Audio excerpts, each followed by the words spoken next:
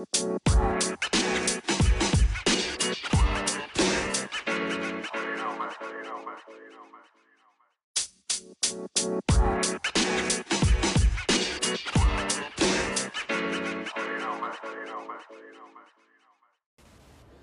afternoon and welcome to Forest Fires. My name is John Clark.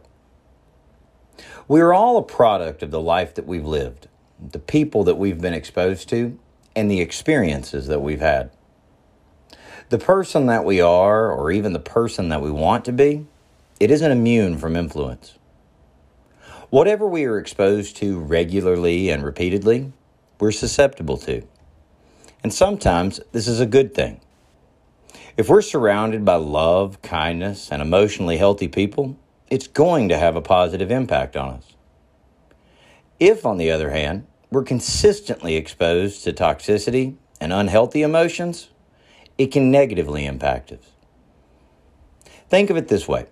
Regardless of how strong you may think your immune system is, it's still not a good idea to surround yourself with people that have a contagious disease.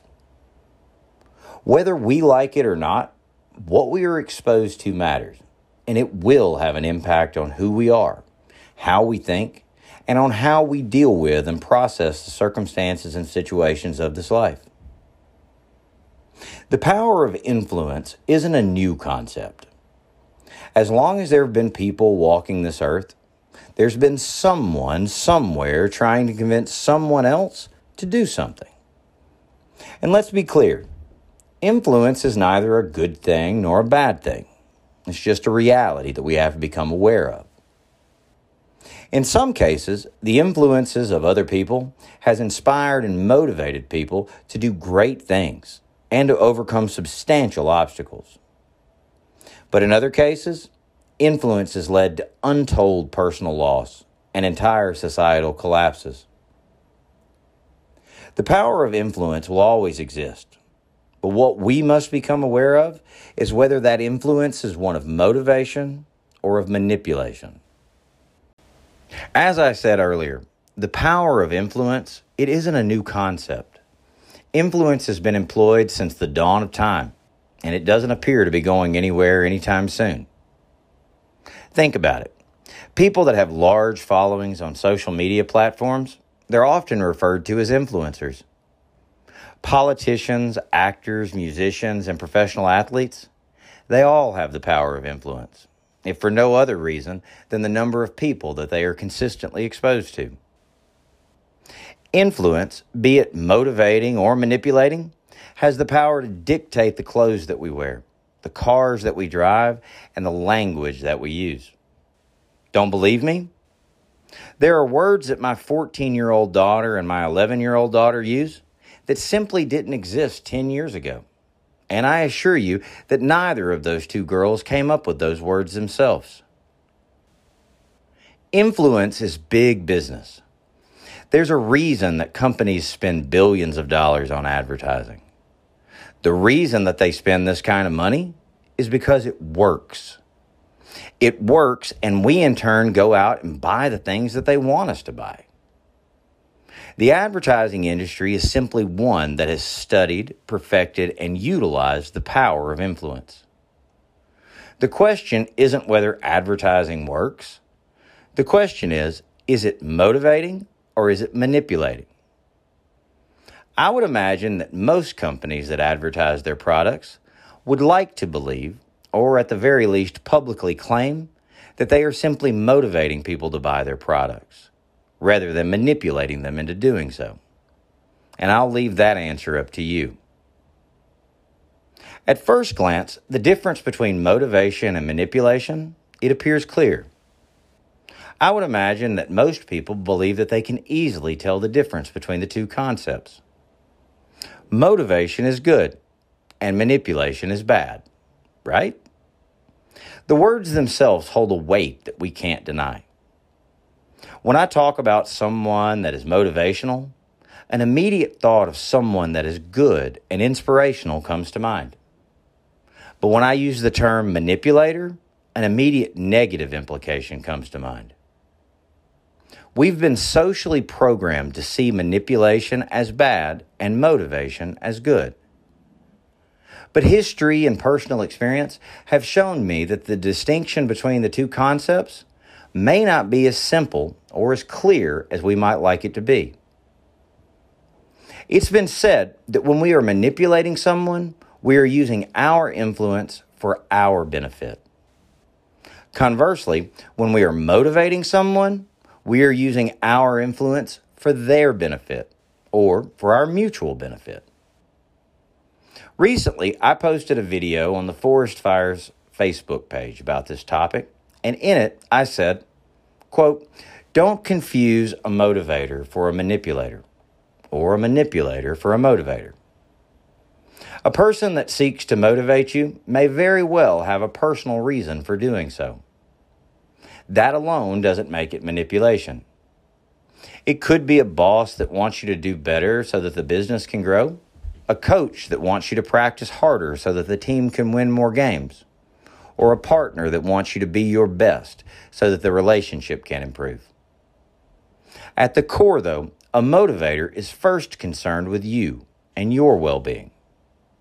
A motivator wants you to get better and for you to improve. When you get better, everything that you are connected to improves.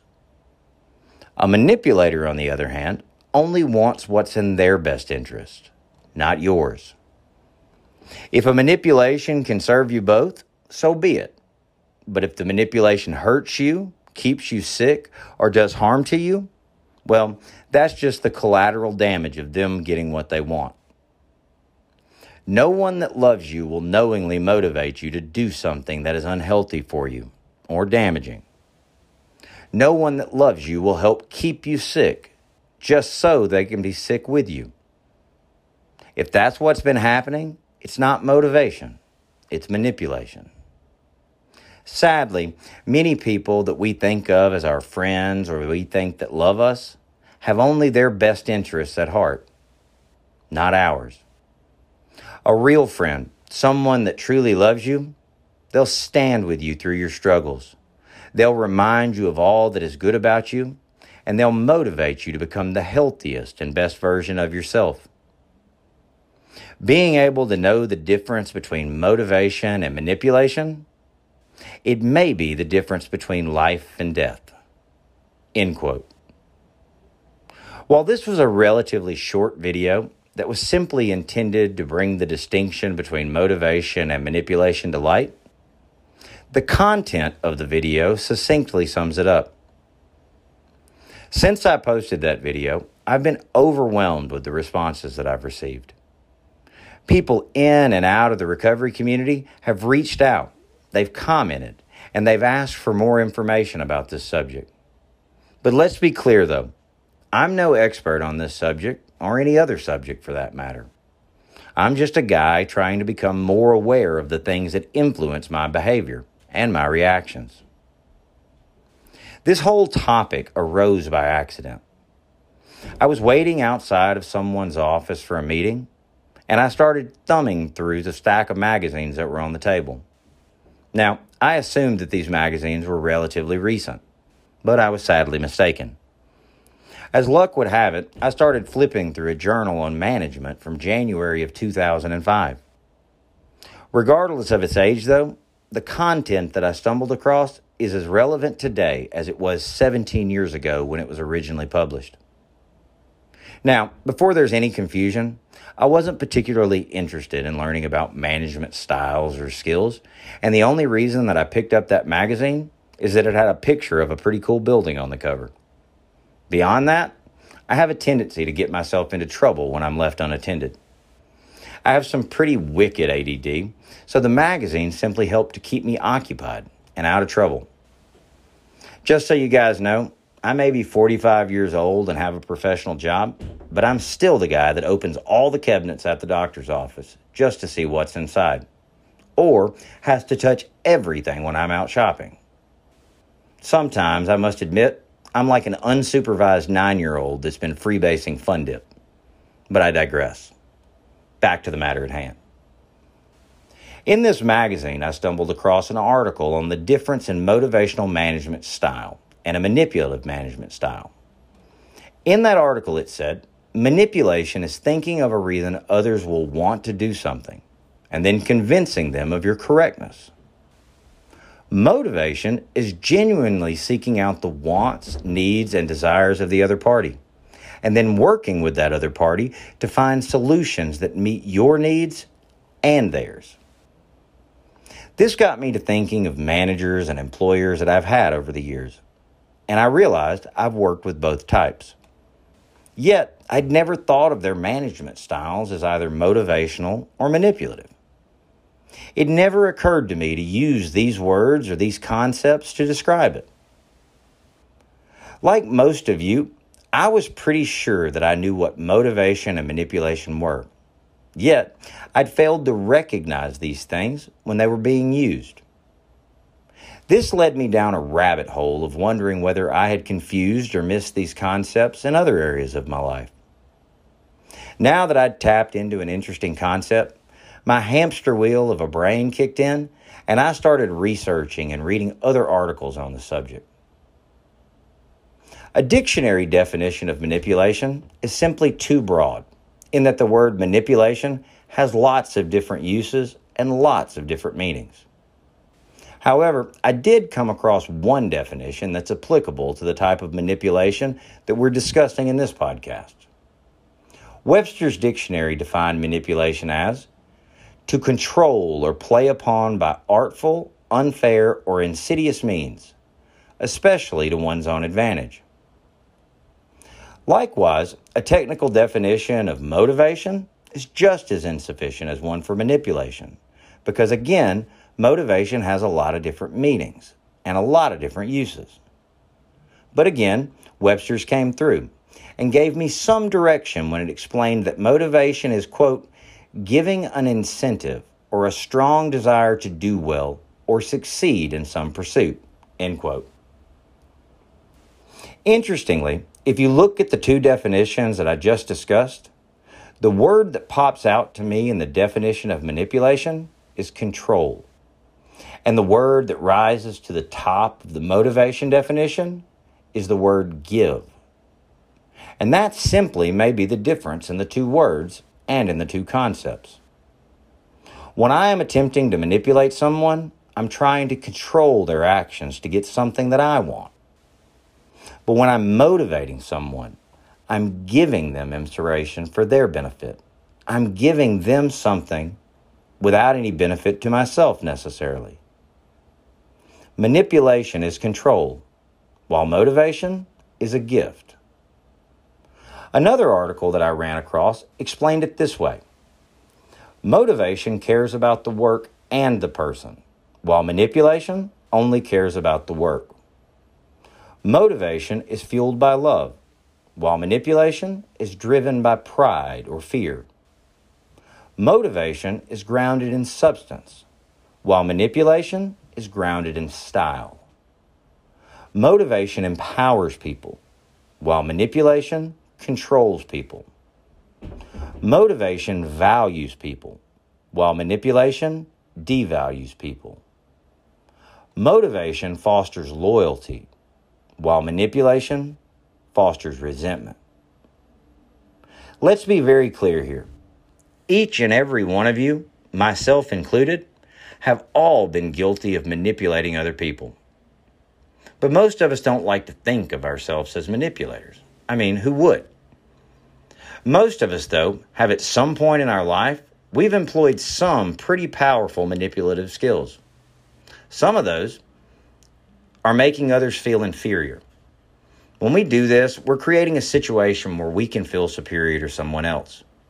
This protects our fragile ego and makes us feel more confident than we actually are. When we do this, we often ridicule others. We're mean to them or aggressive, or in some cases, we just plain ignore them altogether. All of these tactics are a means of demonstrating our superiority. Any reward for this type of manipulation is generally short-lived because it often leads to a loss of respect from anyone that happens to be paying any attention to us. Another form of manipulation that many of us have used is emotional bribery. Have you ever promised or implied that you would support someone else or give them something if they did what it is that you wanted them to do? If so, you're probably guilty of emotional bribery, and in turn, guilty of manipulation. Just like with superiority, you might get a short-term advantage, but it isn't likely to last. Sooner or later, emotional bribery tends to alienate us from the people that really do love us and who really do want to help us. Another tried and true tool of the manipulator, one that I myself have used and perhaps you have used as well, is dishonesty. It's sadly one of the most common uses of manipulation that's ever been. When you purposely omit facts or provide only partial facts to distort the truth of a situation, you aren't giving the other person all of the information they need to make an informed decision. Thus, you're manipulating them. When you do this purposely, you're attempting to control their response. Whether you want to admit it or not, this type of behavior is deceptive, it's manipulative, and it's controlling.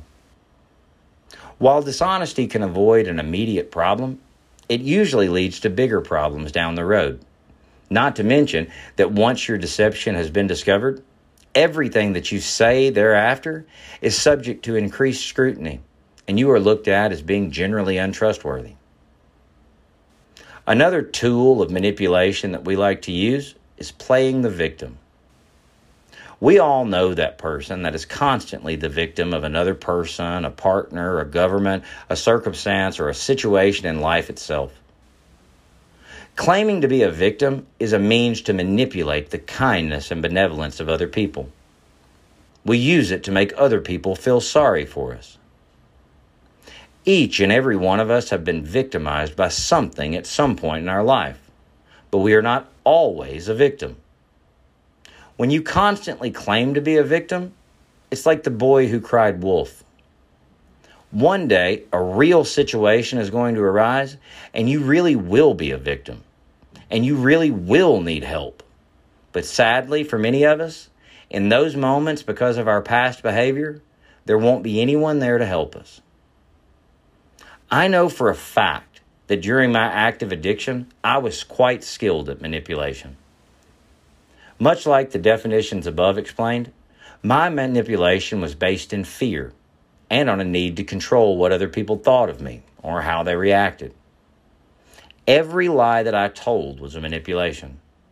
Every time that I apologized and every time that I failed to change my behavior to match that apology, it was a manipulation. In my recovery, I've become less fearful of other people's reactions, in part because I have far less to hide from today than I did back then. Getting sober didn't change the fact that I have an opinion or that I like getting my way. When I see certain situations or circumstances, like everyone else, I have an opinion on how someone should respond or how they should react. The difference is I no longer try and manipulate that response. I don't lie to them to get what it is that I want. In the alternative, I try and motivate the people in my life to make the healthiest and most beneficial choices that they can for themselves. When I do this, I've learned that I reap the benefits far more than I ever did when I was trying to manipulate people. When we work in a team environment or a work environment, everyone benefits when goals are met and objectives are reached. Instead of seeking self-serving gains, when we motivate our peers, employees, teammates, or coworkers, the collective whole does better, and in turn, we do better. Now, none of this is suggested to mean that you can't have your own goals, and that you can't work to meet those goals, or that your hard work should be created to help someone else. What it means is that if others are involved in the pursuit of a similar goal, manipulating them to get what it is that you want is a recipe for long-term disaster. Think back on some of the worst bosses, leaders, or coaches that you've ever had the misfortune of working with. What was your primary objection to them? Did they care about you or just the bottom line or just the win? The sad and frustrating reality is that manipulation works, but it doesn't work forever. A manipulator must constantly be looking for new and different ways to manipulate other people, because eventually people catch on to the old ways. The long and short of it is this: if you succeed in manipulating someone, you win for a moment. You get what you want in that moment, but eventually, the person that was manipulated figures it all out, and instead of gratitude, they develop resentment. Manipulation can win the immediate battle in front of you, but with it, you risk losing the war. To boil it down as simply as I know how to, I think the real difference between motivation and manipulation is love. When I am motivating someone, I'm showing them that they are loved and worthy of the best that their efforts and the world has to offer them. When I do this, I, the company, the employer, the team, or the community, they get the best that that person can give us. Not because we want it or we deserve it, but because they choose to give it to us. When I'm manipulating someone, I'm simply saying that I love myself far more than I do anyone else, and that whatever happens to them is irrelevant. Remember, there's a difference between self-love and selfish love. Self-love is a good thing, and we should all try and love ourselves despite our faults and our failures. We should try to find the best parts of ourselves and celebrate them. But selfish love is isolating and self-serving. It allows the means to justify the ends, and it permits us to use other people to get what it is that we want or what we think we want. As mentioned earlier in this podcast, manipulation is often rooted in fear. Any good leader will tell you that you can lead through fear for only so long. Eventually, fear loses its motivating power, and you have to come up with new things to scare your followers with. Don't believe me? Turn the news on just about any given day and find the fear of the day that's being peddled to the masses. Now, it doesn't mean that there aren't things to be scared of in the world. But good manipulators, those that have some longevity in their manipulative talents, they've found a way to weaponize our fears against us and to show us monsters where only shadows exist. Good leaders, sustainable leaders, and leaders that we look back on and call mentors are those that inspire others to become leaders. They motivate rather than manipulate. In recovery, we are taught to check our motives, and despite having some time under my belt, it's still something that I have to work on just about every day. I was once told that I have a hero complex, that I like to ride in on the white horse and wear the white hat and save other people. And in the past, I believed that this was true, because I wanted that other person that I had helped to owe me. My helping actions were far from altruistic, and almost subconsciously, I used their gratitude as a means to keep them connected to me.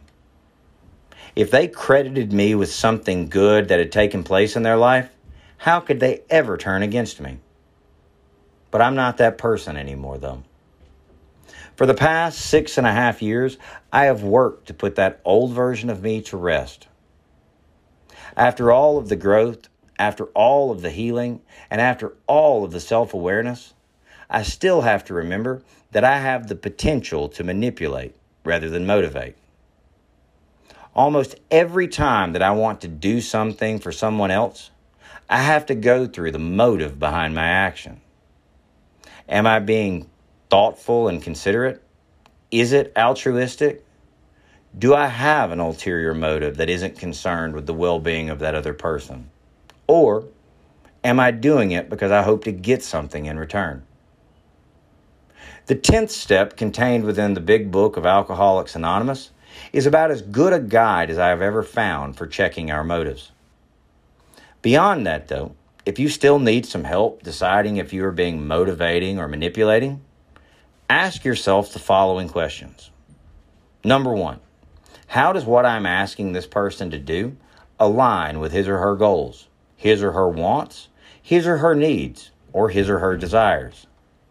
Number 2, how does what I want this other person to do align with his or her values or their morals? Number 3, what problems am I helping him or her to solve? And number 4, will my action or suggestion add value to this other person's life?